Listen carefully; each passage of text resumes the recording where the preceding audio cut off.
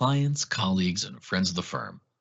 To those of you here with us in person at 45 Rockefeller Plaza, and those joining us from around the globe via phone and Microsoft Teams, welcome and thank you for being with us for our final Uniquely Rockefeller special client event of 2021. Today's event will be a conversation between Rockefeller Capital Management President and CEO Greg Fleming and National Basketball Association Hall of Famer, 8-time NBA All-Star, and Chairman and President of the Dikembe Mutombo Foundation Incorporated, Dikembe Mutombo. For our friends on site with us today in 45 Rockefeller Plaza, we will be having a short in-person Q&A towards the end of our session. With that, it's my pleasure as always to introduce Rockefeller Capital Management President and CEO, Greg Fleming. Thank you very much, Tom. For all the Rockefeller people, Tom Martella has become the voice of Rockefeller. He's the one who just introduced us. We've done that about 35 times now, Dikembe. And it's great to have Dikembe Mutombo here with us today. We have Dikembe here for some of the reasons that Tom laid out in the introduction, including a spectacular professional basketball career, but also because of everything he's done since and even while he was in the NBA to create a full life, not only for himself and his family, but for all the people that have come into his orbit and all of the giving back that he does. At Rockefeller Capital Management, philanthropy is a big part of what we talk to our clients about. The Rockefeller family has been enormously philanthropic and has given back in this country and around the world for over 100 years now. So philanthropy is a big theme and focus for us here, and you have done a spectacular amount of philanthropy in your lifetime, and it's ongoing. Now, I did want to introduce Rose Dikembe Mutombo, who's here. Rose.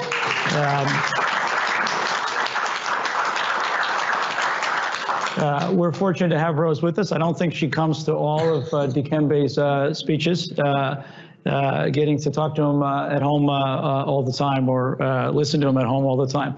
But Rose, it's great to have you here. They have 3 children who are accomplished in their own right already. The youngest of whom is playing on the basketball team at Georgetown under a good friend of Dikembe's, Mr. Patrick Ewing. So we'll get to that.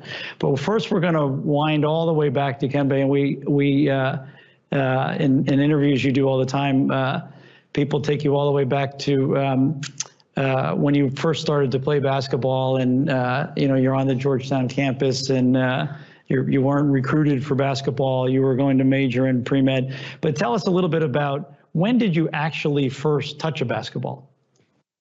Well, first I want to say thank you so much for having me here today at the Rockefeller Center. It's our feast today to be as a guest speaker. Last time I was here, I came here as a guest to listen to Jack speaking about the quantum technology and artificial intelligence, which was a great event here in a beautiful place with our team from AQI. But basketball was not something that was my favorite sport. Even though I grew up in being 7'3", as you can see me. They can see. Soccer was always something that I admire so much. I'm still a big fan of soccer until today. There can be a soccer game there. You might see me walk away from basketball and go watch soccer, because that was the sport that I grew up with. Because there was no basketball court in the neighborhood where I came from. The closest basketball court was like an hour-and-a-half bus ride to get to the basketball court. So my brother introduced me to the game, like when I was getting on the 10th grade. I picked up the game a little bit. Then when I got into college, when I was ready to go to college, then I kind of gave up myself to basketball. I said, okay, I will go to America, just study medicine and becoming a doctor. Maybe one day go back home in Africa and treat people. So then how did it come that you, I guess the story is you're walking around campus, but I'll let you tell the story. So how did you end up playing for John Thompson and everything that followed? No, the first day when I came in, I went to the registration and everybody was like, why are you here? Basketball players are over there. Y'all have a special line for registration. I said, no, I'm not in the basketball team. I'm a student. And a lot of students was a little bit confused. Even the dean was like, why are you here? You got to go over there. I said, no. So everybody started questioning me, why are you not in the basketball team? You're so tall. You're supposed to be on the team. And my dean even recommended me to meet with Father Healy, who's no longer with us. He was our school president back then. Then I went to meet with Father Healy, and then Father Healy was like, you got to be on the team. Why not? You're from Congo. Then it turned out to be good because Father Healy, when he was in a missionary, he got a chance to go to Congo in the 50s, during the Belgian time. So he spent like a couple of years in the colonial time in Congo, kind of knew Congo, knew the people. So we clicked right away. I was like, okay, we will see maybe. Then I started playing pickup game a little bit in college with other freshmen, like my friend Cali was there, who's not the honor section. So we started playing with all of my friends at school and start kicking the butt because I was the tallest one. And everybody was like, no, you should be on the team next year. Then the rest of the story ended up to be short. And the summer after that, there was a man, it was a good friend of Coach Thompson. His name was Dr. Carr, he's a psychologist. And he used to help so many young people in Washington, D.C. Every Sunday, he would pick up young people from different places and take you guys to go play basketball with prisoners. And every Saturday and Sunday, when I was at Georgetown, I would go play basketball in a prison in Maryland. I would go to sometimes drive 2 hours to Delaware General Prison, go play with some of the prisoners, play pickup game and get tougher and get stronger. You learn how to talk trash and all of that stuff. It worked out very well. And you said those were tough games because they were very tough. Because when you're playing against a prisoner, where you going to run? You're already in a prison. And didn't you say that the other players who played with you on the teams against the going around these prisons? 97% of those guys who was part of that program with Dr. Carr go play in the prison every weekend, we all end up playing in the NBA. Wow. One of them, Walter Williams, you know very well, played for Chris Kelly and Sacramento King. And so we all got a chance to play in the NBA. Mustafa, who played in Phoenix, John Turner played in Houston. So we all got a chance to go much higher with our game. So tell us about John Thompson and some of your early conversations with him. And you know, he was a great leader and a great coach for so many years. What was it? He was not just a leader. You know, I look at my late coach, legendary John Thompson. He was a father figure to me. I always say, I would have not been in the place that I'm sitting today if it was not because of John Thompson. I would have not be where I am despite all the education, the value I got from my father and my mother. But to be on the leadership of a man who tells you, son, if you screw up, I'm going to put you on the plane tomorrow. You're going to go back home. So I knew that fear that was in the back of my mind every giving night. It was so much higher because I knew if I end up going back home, I'll be in trouble with my dad. So my dad would have asked me, why did you lose your dream when you did have a scholarship to go get an education, becoming somebody one day, and you're going to go come back here in Africa and becoming nobody? So that fear, that's the reason why I always say, and I was able to stay away from trouble because I grew up in D.C. I came here in a young age. Being in Washington, D.C. in the 80s, so many of you guys who grew up in the East Coast area, Washington was not an easy place to grow up. In the 80s, there was so much violence in D.C. There was a lot of killing in D.C., even though Georgetown is one of the most prestigious universities in the capital city, but we were far away from everything, but we were not really far away from everything. But the thing was about making a proper choice. And John Thompson was making sure that his student make a proper choice to decide you want to go to school or you want to be a gang or street kids. And we took that side to make sure that we want to be a student, we want to be a basketball player, we want to stay away from that. And he was tough. Very tough. Yeah. Sometimes I think I didn't go to school at Georgetown. I think I went to the boot camp because it's true because I think I was abused a little bit of being a basketball player because running suicide every day was no joke. Yeah. But they helped me. They helped me to be one of the great shot blockers ever. You and there were other people in that Georgetown time who had a big influence on you, including teammates. You mentioned Alonzo Mourning and Patrick Ewing. Alonzo, if I didn't have someone like Alonzo Mourning, great teammate, a great brother, someone that I look as a family member, going against each other every given night, I would have not elevated my game to the point that I did elevate to going to be in the Hall of Fame. But Patrick Ewing, he was our mentor. He was someone who came to Georgetown before us. He was already in the league before us. So for him, it was someone that will say, this is our dream. If we don't listen to him, we don't follow him, we're going to fail. Because he did listen to Coach Thompson. He did everything Coach Thompson told him to do. And he went into becoming one of the top centers. And so Coach Thompson was like, you guys are in you guys are nobody.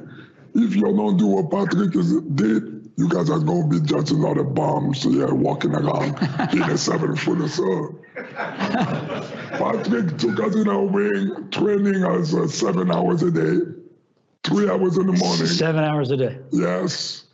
Some people think that the lecture playing the game was something that you pick up the ball and went to the gym, start shooting. It was not.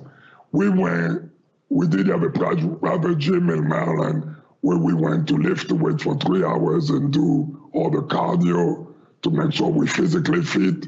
And we would come to Georgetown campus around 3:30 and play basketball until 7:30.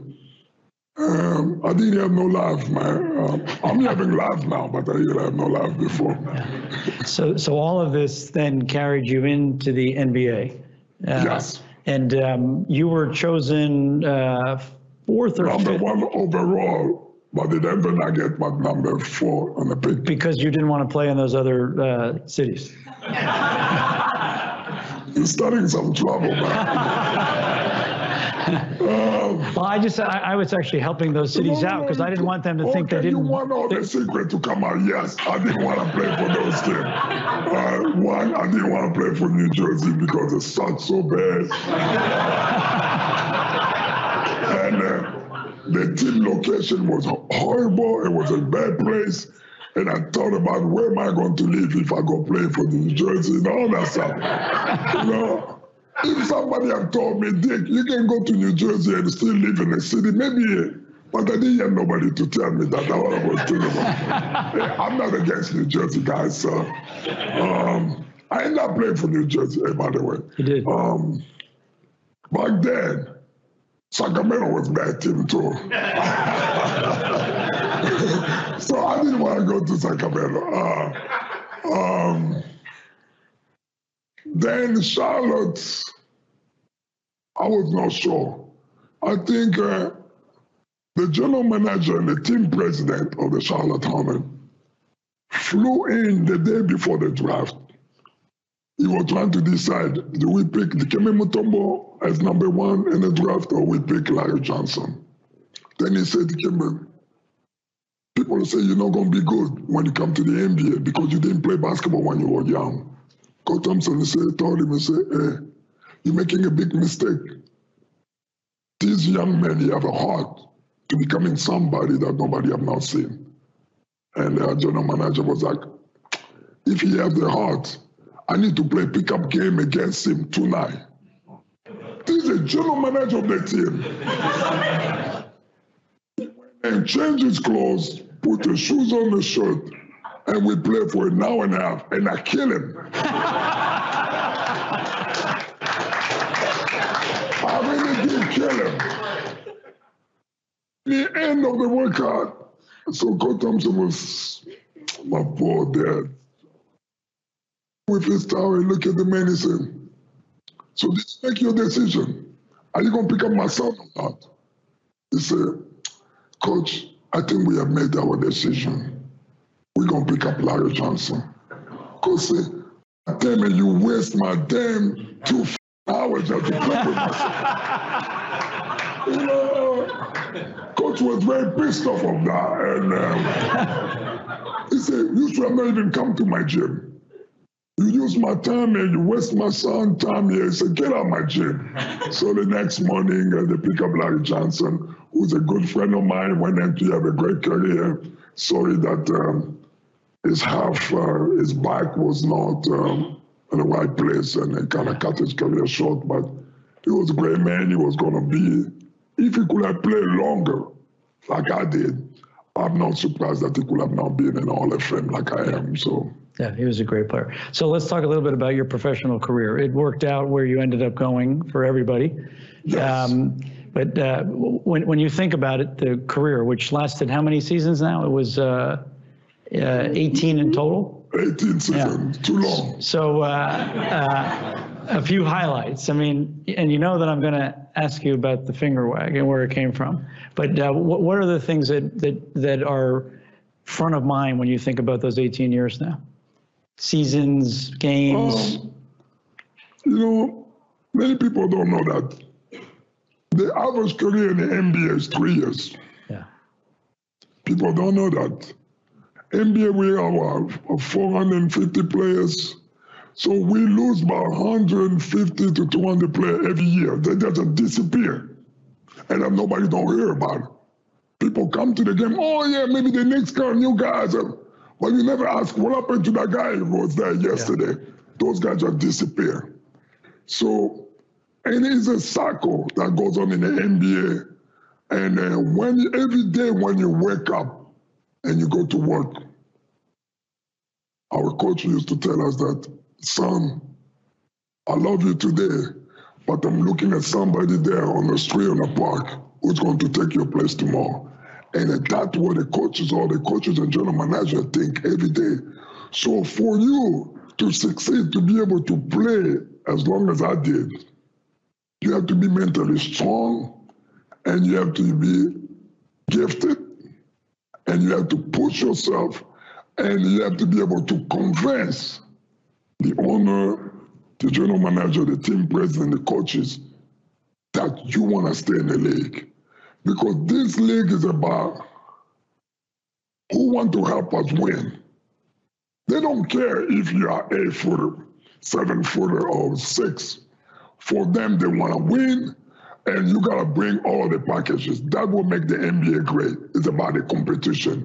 And we want to elevate our game every year. And then I was fortunate enough to have enough package that I got from John Thompson, Patrick Ewing, competition I got competing against Alonzo Mourning every given day for 4 years. And you have the ability to play for great coaches who push me, who don't let me just to relax. And I was able to play that long. Otherwise, you can quit. Because, look, I've seen teammates who did quit in the middle of the season. They are not coming tomorrow. And just pack their bags and go home. So some of the guys have left the NBA with the general manager tell you that we don't want you here. They just quit because emotionally, you have to be strong. And it's very tough. Until now, we don't see many guys reaching 18 years. Right now, I think the number's like 10 or 15 guys over about 75 years the NBA has been playing. And you still don't have more than 20 guys who have played more than 18 years. Yeah. That tells you that's the mental approach come. And this is why you're constantly emphasizing education for the college players, because 3 years on average and they're gone. And then, what are they falling back on? That's the problem. Many guys are coming in the NBA, they're 19, 20. So by the time they're 23, life is over. So you are obligated to go play in Europe, or go play in China, or go play in a place you never been, the place that you never studied in college. So you start figuring out you're integrating yourself to the new society. And That's why the education is very important for our young people to know that the world is becoming smaller. If you're going to do sport, you gotta know that this sport I'm doing might not keep me in America, might take me to other places. So it's good for you to learn all the culture, all the languages, the food and everything. That way you can move around the world easily. Some people I know, they don't travel, but nobody asks them why you don't travel. They have a problem. Some people, they're afraid, oh, I don't speak that language, I don't want to be there. Oh, I don't like that food, I don't want to go there. So all of those stuff. But if you like international travel like me, I'll go anywhere. You take me to the moon, I go. Speaking of which, you speak 9 languages, is that right? Yes. Okay, which ones? Oh, I speak English, French, Portuguese, and English, and all the African dialects. Yeah. So I can move myself as an NBA Global Ambassador. I'm trying to learn Chinese. Yeah. That's my effort. Well, you believe passionately that the NBA will continue to grow in Africa. No, we continue to go. We are growing. India, China, yeah. We are growing. They say we have a slug that we say in the NBA that some people say, NBA, we are coming. NBA, we always say we are here already. So it doesn't matter where you go around the world, you will see the flag of NBA, either with our marketing department, with our TV, because we have the largest TV revenue than any sport in the world. Our marketing, they have done a great job. Our commissioner is doing a great job with his teams that he has. Our owner continue to invest in the growth of our game. And now we have a new league in the continent of Africa, which I'm part of. President Obama is part of it. Michael Jordan is part of it. We have some African business people who have invested on forming the new league. Our game will continue to grow. We really want to go where the people are watching us. We don't want just the people to watch the game, but with the same token, we want the people, the young people around the world to play the game as well.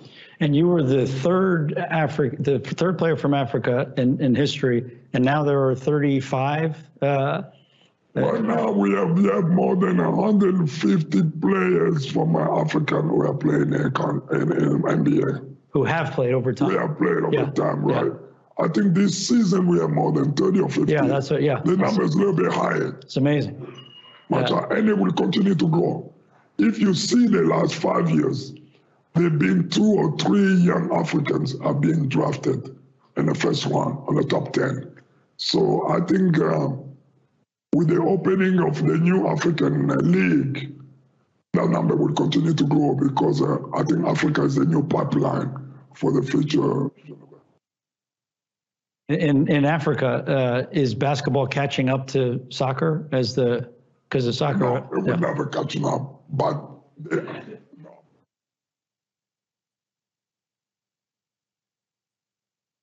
Me as an NBA family, I think we have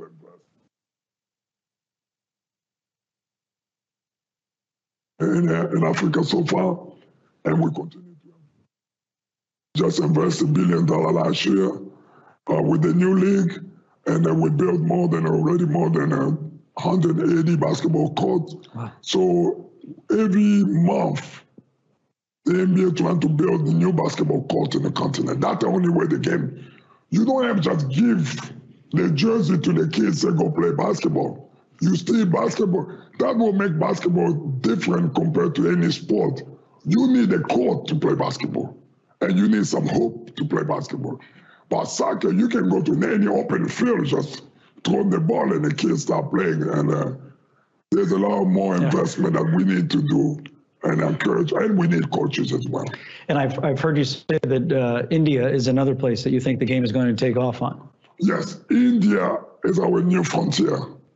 Africa, we're already there. China, we're already there. You know, 2/3 of our revenue come from southeast of China. I think we are doing very well with that, and we're looking to get more revenue from Africa. But India is a great place. We went there with the Sacramento King 2 years ago. It was amazing. Like, it was amazing. I think it was one of the successful NBA events that we ever have. The growth of our game there is going very fast. There's a big appetite of the game in India right now. We just built more than 4 academies in China, in India. We have more youth in those academies than any places in the world. So we are going. It's a brilliant strategy. I mean, and the game is incredibly healthy, and it could end up being, I guess other than soccer, it's going to be the global game. Yeah, we believe that if you build there, they will come. Yeah. So we believe that wherever we'll put our basketball court, put just the ball there, and the coach kids will come. And we are really going to that direction. That's great. Now, before we leave basketball, I want to go to philanthropy. There's so many things to talk with you about, but you do have to talk about the finger wag and where it came from. How did it come? I still really don't know which day and what time, but when I got drafted, you can go back on YouTube, you can see it on the day, June 25th, 1991. Just got drafted the Garden here. My first speech, they say, "You happy to be in the NBA?" I said, "Yes." And I said, "Because I want to dominate." And people was like, "You want to dominate? You're coming in a great league where there's a lot of great players." I said, "No, I'm not just coming to play basketball. I'm coming to dominate." They say, "Why?" Because I say, "Because I want to play this game that I love so much. And I want one day before I leave the game to becoming one of the great defense players ever played the game." But those was the thing I was listening. I was getting preached by my coach, John Thompson. Son, you have the ability to dominate the game. I was lucky and fortunate, right? Before the draft, we have someone like Bill Russell, a great legend, who played this game, won more than 11 rings and 10 fingers, cried for God to give him another finger so he can put the other ring. This man was a legend. And he flew to DC because he was one of Coach Thompson's mentors. He played with Coach Thompson with the Celtics. And he said, "I want to help this young man from Africa." Coach said, "Please come talk to him." Bill Russell came to Washington, D.C., spent 3 days with me, just walking around day and night. He said to me, "We're not going to go to the basketball court. You're going to meet, eat breakfast, then go to lunch and go to dinner, then I go back to my hotel. Let's just talk." One thing I always remember about the great Bill Russell, that he told me, "Dick, if you think you're going to dominate the game the way you're thinking, son, it's always going to be in your head. It's not going to be about you being a 7-footer or being stronger than everybody. But if you're not mentally strong, everyone will destroy you." Because he said, I was fortunate enough to play against someone bigger than me, Will Chamberlain, who was much stronger than me, taller than me. But he did everything he could have done. But I was much stronger in my head than him, that I was able to beat him every year. He said, "You can do it. Don't be discouraged. How many dunks might happen to you in the middle of the game? How many people will come flying on top of your head? Think about how many shots are you going to change? Are you going to change this game?" And that was my pursuit. And I went to the league. I had the mental toughness and the mental approach. And I said to myself, I'm going to play this game, and I'm going to make sure that nobody cannot drive in the basket, and I'm going to dominate. Then the NBA started, I started blocking shots and shutting down, and everybody in Denver, then I was like, okay, I got it. But you have all those guys who was like, "Dick, I'm going to get you today. I'm going to get you today." I said, "What's wrong with these people, man?" And, after a few months, I said, maybe if I do something, maybe I will send them a signal. And I said, maybe start doing my finger work. And I started. But people don't know. I lost so much money doing this thing. The NBA still owe me a lot of money. They fined you for that? I used to pay like It was like, what, $5,000 every time I do. That's unbelievable. Actually, that's... I used to get attacked all the time.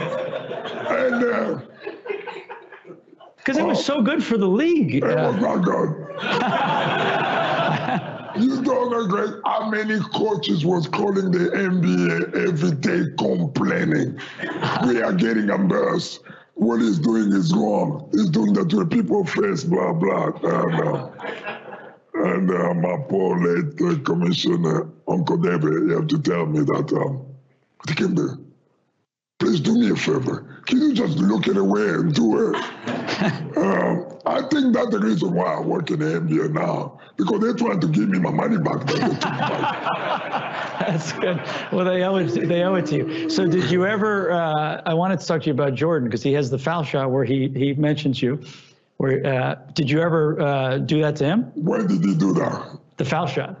It took him, what, 7 years to do that? So you should tell. Because Michael was so fascinated about my ability of blocking shot. I think he was wondering that you should come play for the Bulls with me. And he was like, every night he was like, Dick, I'm going to get you, I'm going to get you. So it took Michael about 7 years to trying to get one dunk over Mutombo.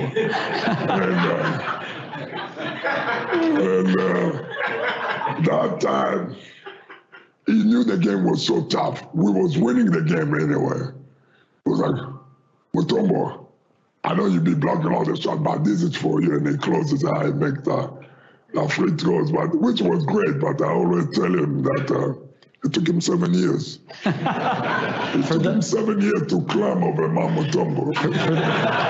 For those who haven't seen the clip, it's an amazing clip because Jordan's at the foul line and he says, Mutombo, this is for you. And he closes his eyes and he makes the foul shot, swish. And I was wondering, I never knew the background on it. But, yeah, he's a good guy. But there's also got so many of these too. Yeah, it sounds like you got a lot of them. No, so if you walk on my basement, the first picture you see me going to catch him. Yeah, so let's transition, and we'll let the audience later ask any more basketball questions. But let's transition to something that I think is you're as passionate about as basketball, and that really is philanthropy and trying to make a difference in the world. And you know, the last time I did a live interview here, it was with Derek Jeter, who has a similar and a similar mindset around philanthropy.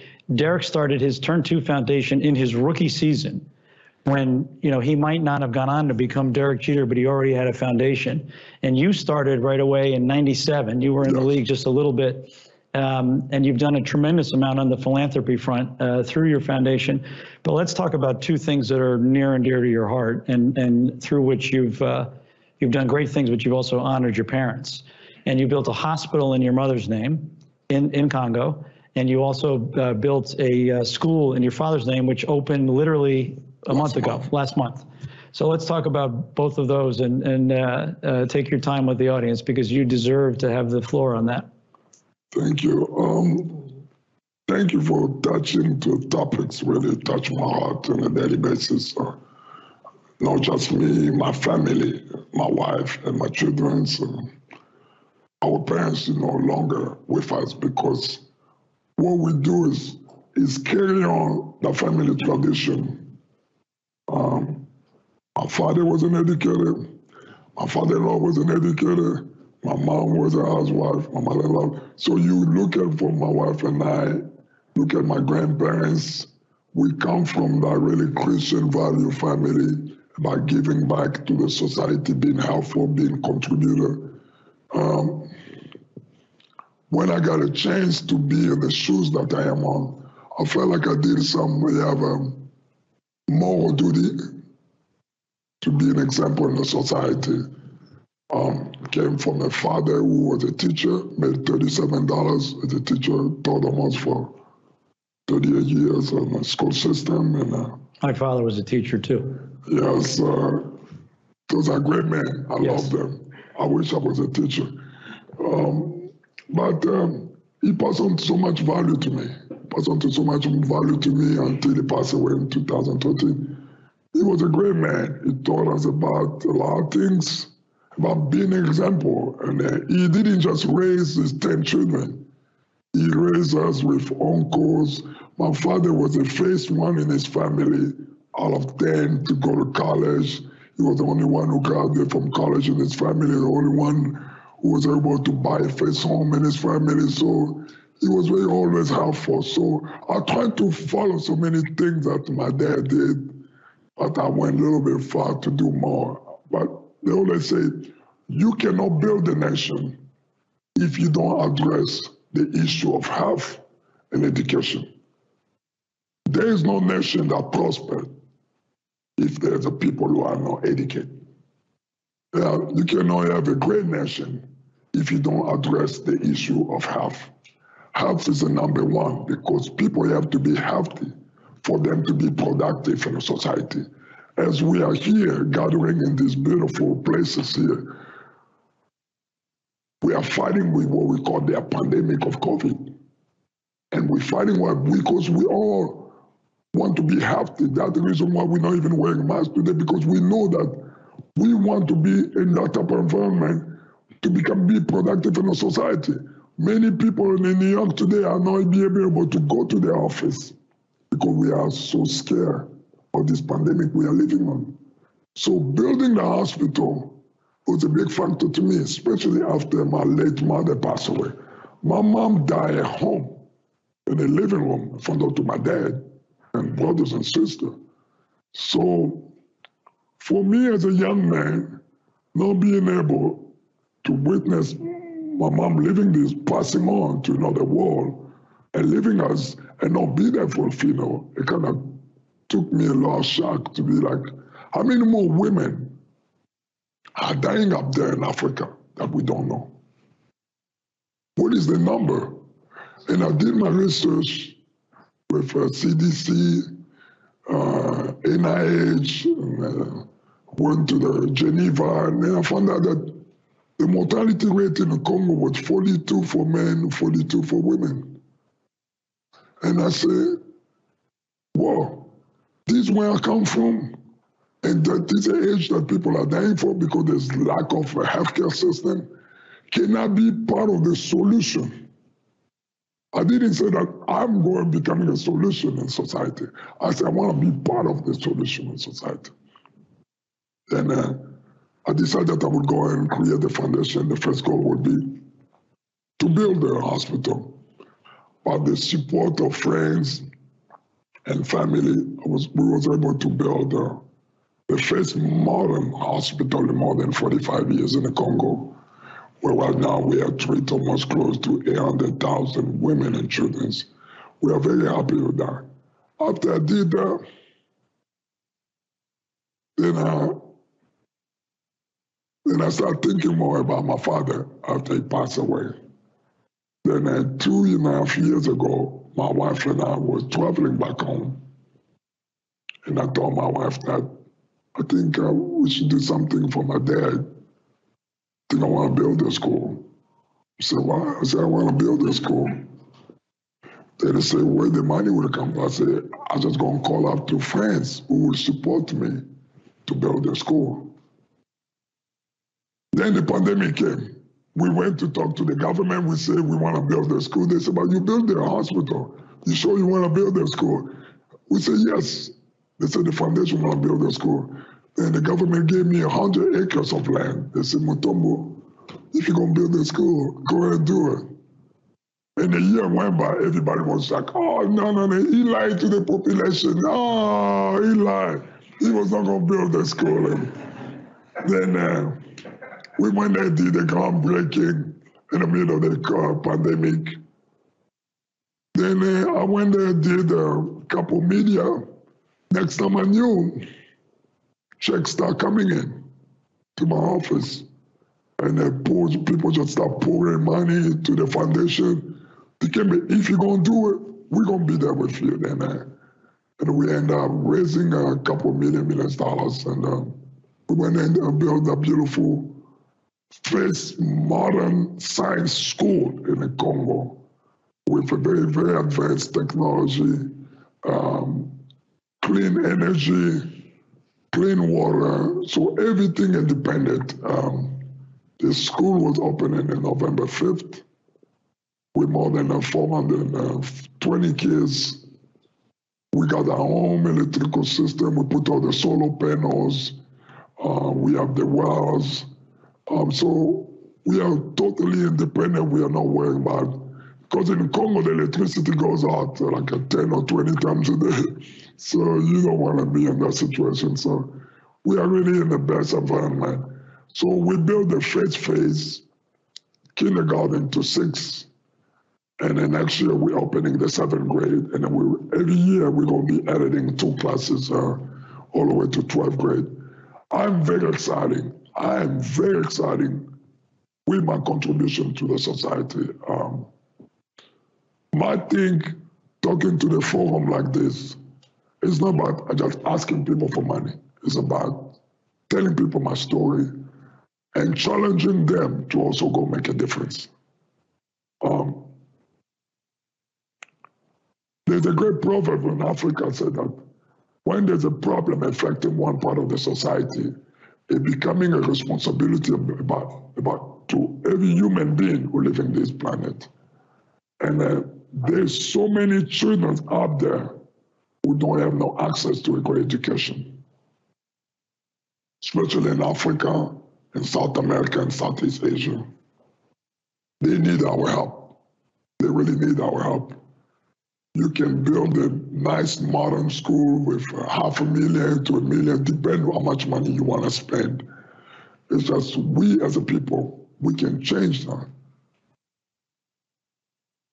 Half of the population living in the African continent right now are at the age of 19 years old. We are talking about almost 1.2 billion people. If we don't prepare the generation, we don't give them all the tools that they need to grow with, we're going to create another society of terrorists, gangsters. So we have an obligation. We as a people, including me, we have an obligation to make a difference. This is, just to recap there, the hospital opened in 2007 and has treated over 800,000 patients. The school just opened and there's over 400 students and it's on its way to a much bigger number. Free education, no tuition. Free education, no tuition. Talk about having an impact in one's country. Not only the people in your countrymen and the people in the Congo, but people around the world have noticed this because have seen what you've done in terms of the mindset and the desire to give back and make a difference. You've met and been honored by almost every American president since you showed up in the NBA, right? I'm lucky.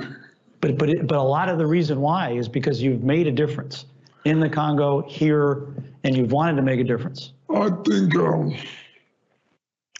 every living president in America have been touched by my story. And I am the product of the United States because the United States government gave me the opportunity to come here. The United States government gave me that scholarship. I'm so thankful to have been lucky, been fortunate enough to have a scholarship from the U.S. government, the State Department, to come here in the U.S. to pursue my education. So that I feel very protected in America by the American government. And which president did you enjoy talking to the most? All of them, except one. Yeah. Except only one. Yes. All of them, I love them. On that note, I'm going to take a few questions we'll take a few questions from the audience, and then I'll come back and we'll wrap up. So here's your chance to ask a question of Dikembe. Yes, sir. Wait for a mic, please. It's coming. Hello, Dikembe. My name is Pablo Jenkins. I'm from Costa Rica, and I have a lot of very good friends in Africa that are common friends from Georgetown and from the way the French have been investing there for a while, but they're looking at a way that I would love your opinion on. I come from a country that decided to eliminate the army and invest in health and education, managed to get life expectancy while also bringing back nature. If I look to the year 2050 or 2100, the future of how we make it in this planet is very obviously in Africa, in a way that hopefully nature's ability to hold life has also come back. Things like the Great Green Wall, focused on well-being, maybe than traditional other measures in health. How do you imagine these kind of spaces, when we think long-term capital and beyond impact investing, we can look at the future of African cities and learn from examples that have happened elsewhere, where nature and well-being actually become the center of a new model? Great question. I think first we need to save this planet that we're living in. That's one of the reasons why 2 weeks ago I launched another great initiative about capturing the carbon, saving our forests in this world that we are living in. We cannot try to destroy everything surrounding us. A lot of people are chasing the natural resource, including myself, which are pursuing clean energy with cobalt and coppers. But at the same time, we have to think about our forests. So many countries in South America, the beauty of the natures are disappearing. Our beaches are disappearing, our forests are disappearing. But we're cutting trees, but we're not planting no trees. That's becoming another big forces that we need to do. There's a lot of things we as a human, we are responsible. My question always comes, what kind of planet are we leaving to our next generation? Those are some of the moral duty each one of us should be thinking it. We can have money, we can have as much fortune as we have, living in those beautiful places. But what are we leaving to our children? What kind of duty? Because you can leave them money, but if the world is burning around them, they're not going to have peace. And those are the efforts that we need to put to make sure that we can succeed, and at the same time that the next generation can continue to live a better life than we did live in. Questions on this side?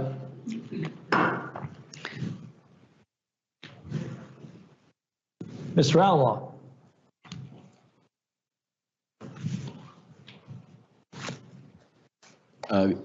Dikembe, again, thank you so much for being here. Thank you. You know, when you talked about 18 years in the league, that's a unique insight as to how the NBA has evolved over time. When you look back at when you began in the NBA versus today, how has the game changed? And then the second question is, you talked about the globalization of the NBA brand. What do you think happens in the next 18 years, and what does it look like 18 years from now?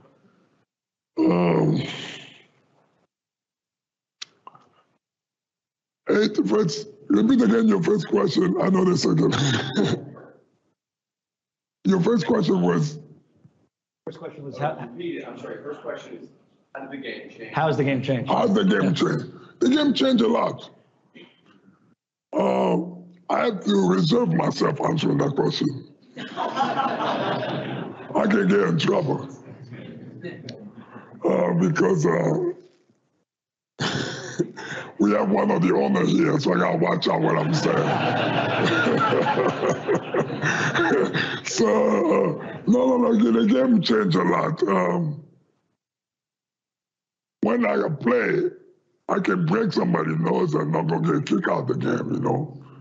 I played 18 years, I only broke 22 noses. So, and I never got suspended.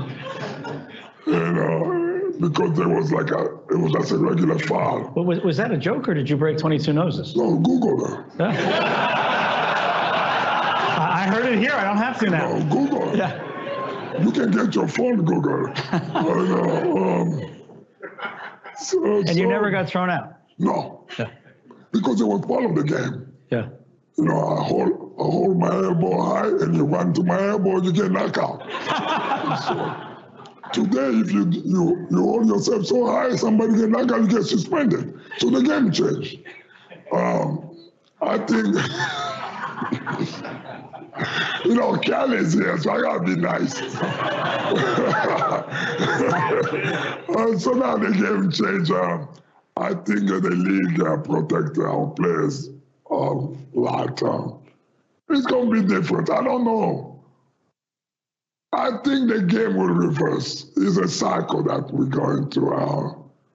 The Generation X that are playing now, they're playing a different game where they come, they just shoot. Our game was you come, you hold the ball, you throw the ball inside, big man try to do what he have to do, then you throw it out, and sometimes you take a shot or you throw back to the big man go to work. So it's a different game. So.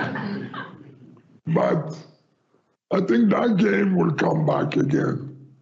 But we do see the same game that we played in the 90s and the 2000s or the 80s when we come to the playoff. If you watch basketball so much, you will see that the game we watch in the regular season is not the same game we watch in the playoff. You see that the game go like, whoa, it just shifts right away. I think that's what it will happen because when we get to the playoff, everybody goes on TV because they know that's the best game they want to watch, and I think they're going to keep watching. And Michael, you asked about Brandon and Brand down the line. The reference to the brand was in the future, as the NBA brand becomes more global in China, It's already global. do you see it developing into the American champion plays when you think far out, do you see something like that? I think it will happen. It's already happening. We already have a league in Africa. And I believe that one day, I don't see why we cannot have a NBA Asia or NBA Europe. I think it will happen. It's just a question of time. And the structure got to be done properly because we talk about, people talk about, but they happen in Africa. But when did we open the office in Africa? That was in 2010.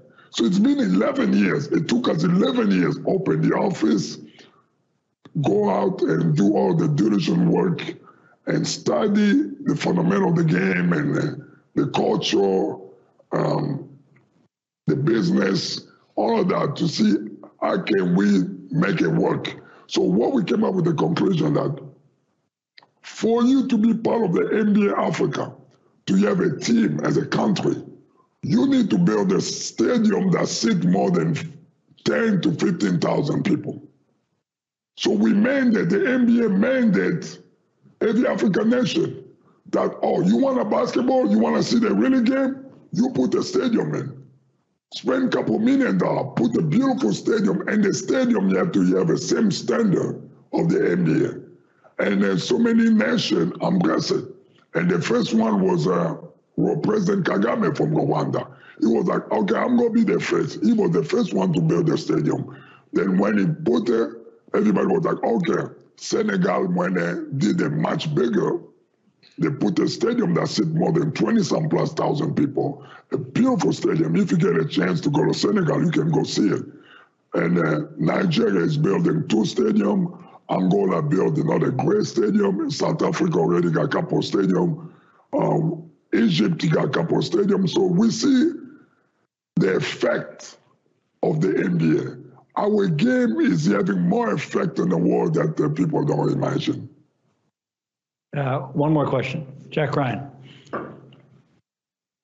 I got a double question. One's a lighter one. Dikembe, you had some really intense rivalries in college and in the pros.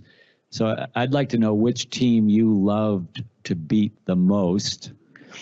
And then the second question is, we have a lot of people around the Rockefeller ecosystem starting foundations and building foundations. And from your experience, because it's harder than it looks, so what advice would you give to us who are endeavoring to do so? The first question, I kind of enjoyed my career. I enjoyed playing in a league. You really don't have one particular team that you want to whip all the time. But every given games you want to win. But the coaches will tell you from day one that, son, you're not going to win all your game. Because it's going to be some given night where you show up in the arena and nothing is going your way. It's not that you're becoming a bad basketball player, that things are just not going your way. The other team, you have a little bit of advantage or great momentum from the beginning of the game. It happens. It's just a part of nature. Your body, sometimes you wake up, your body is not responding to everything you're asking. There's no Superman in the game of basketball. There's not. Nobody will tell you, or Michael was a Superman, or LeBron was is a Superman. Nobody's a Superman there. You will have your day, somebody will come and kick your ass. You don't know when is that day is coming. It's just gonna come. On the philanthropic side, that's a great question. Thank you so much for asking that. I tell all the family, if you have enough money, you wanna build a legacy for your family, go and do it, but do it properly. Sit down, figure out what you want to do. First, you need to be involved in the cause that you believe in. Don't just create a foundation that you have no purpose. I see that a lot. There's so many family foundation, people that create a foundation so nobody doesn't have to bother them. So either you create a foundation so you can just give your money away, you can do that, or you create a foundation with a mission that you'll be helping school, or you'll be helping the hospital, or you're going to be helping the Museum of Art, or you're going to be helping people to go into space, whatever. You create a bat. While you create your foundation, just make sure you have put some money on the side for the endowment. Because you always want to know, tomorrow, when I'm not here, can the family foundation keep going? Can the kids take over and then continue to do that mission? It depends if there's a hospital, make sure the hospital you have an endowment, or the school you have an endowment. That's something that my family foundation that we've been working on, and building the endowment, getting the endowment strong. Good question. Dikembe, I'm going to close with the following. You've had an unbelievable career and life so far, and it's obviously ongoing.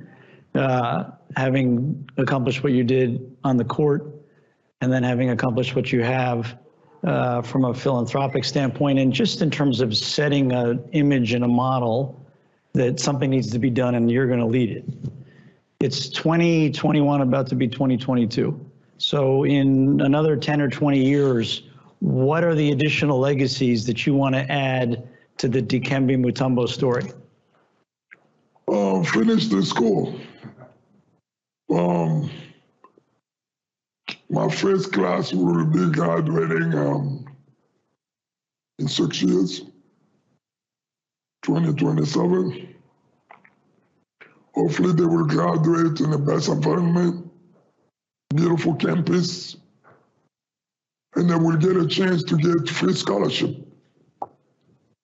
to go to America, to go to Europe or Southeast Asia to study, or in other country in Africa. That was our goal in my family,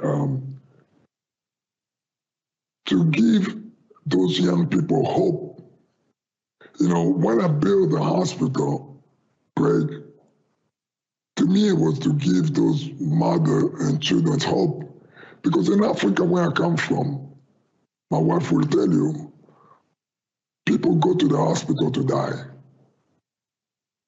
In Africa, when you say, oh, my mom is in the hospital, people say, oh, they don't ask you nothing because they know, oh, that means she's very sick. Oh, my dad is in the hospital. Sometimes they say, oh, how long do you think he got? So the conversation changed because that's the reason why people, even when they're sick in Africa, they refuse to go to the hospital. Because they know if they keep you in the hospital for 1 day, 2 days in the hospital, everybody in the family start panicking. What is going on? What will happen to the wife or to the husband? There's a talk. So we want to change that when you go to the hospital, you go in there because they're going to take care of you and you will come home. It will take another generation to change that process, and we are working on that. And we just want to continue to give people hope. We want to believe that our future generation will have a better education and better healthcare system than what we did have in the continent of Africa. And that there will be more Dikembe Mutombo that will come and that will follow my example and go and make a difference. And I think there was more people like me before who did a lot, and there will be more like me in the future. And well, the world is certainly lucky. There's been one Dikembe Mutombo. And I always, Dikembe, at the end of our talks at Rockefeller Capital Management, I always close with a quotation that really sums it all up. And Derek Jeter has this hanging in his office, and there's really only one I can think of, given the impact you've had on the continent of Africa and on this country. But Nelson Mandela very famously said, "It always seems impossible until it is done." And I sit here and I listen to you, and I think that's what he thinks all the time, Dikembe Mutombo. I was lucky enough to get a chance to meet Madiba. Yeah. I was the first athlete in the sport to ever meet up with him when he came out from the prison. So it's a very historical mark for my life. And what was that like?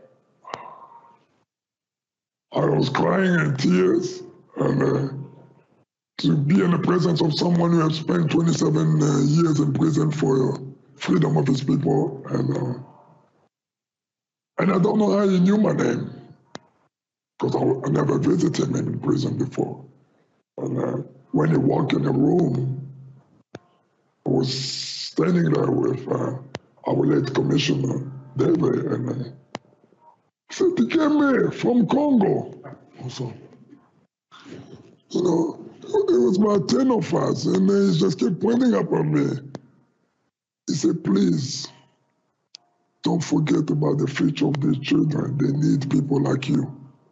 And to hear that, this was in 92 for that old man talking to you, I knew that he felt that if I mended myself to come see him, because I was following what he was passionate about. So I'm glad that I was lucky enough to... You followed it. Dikembe Mutombo, everybody. Thank you so much.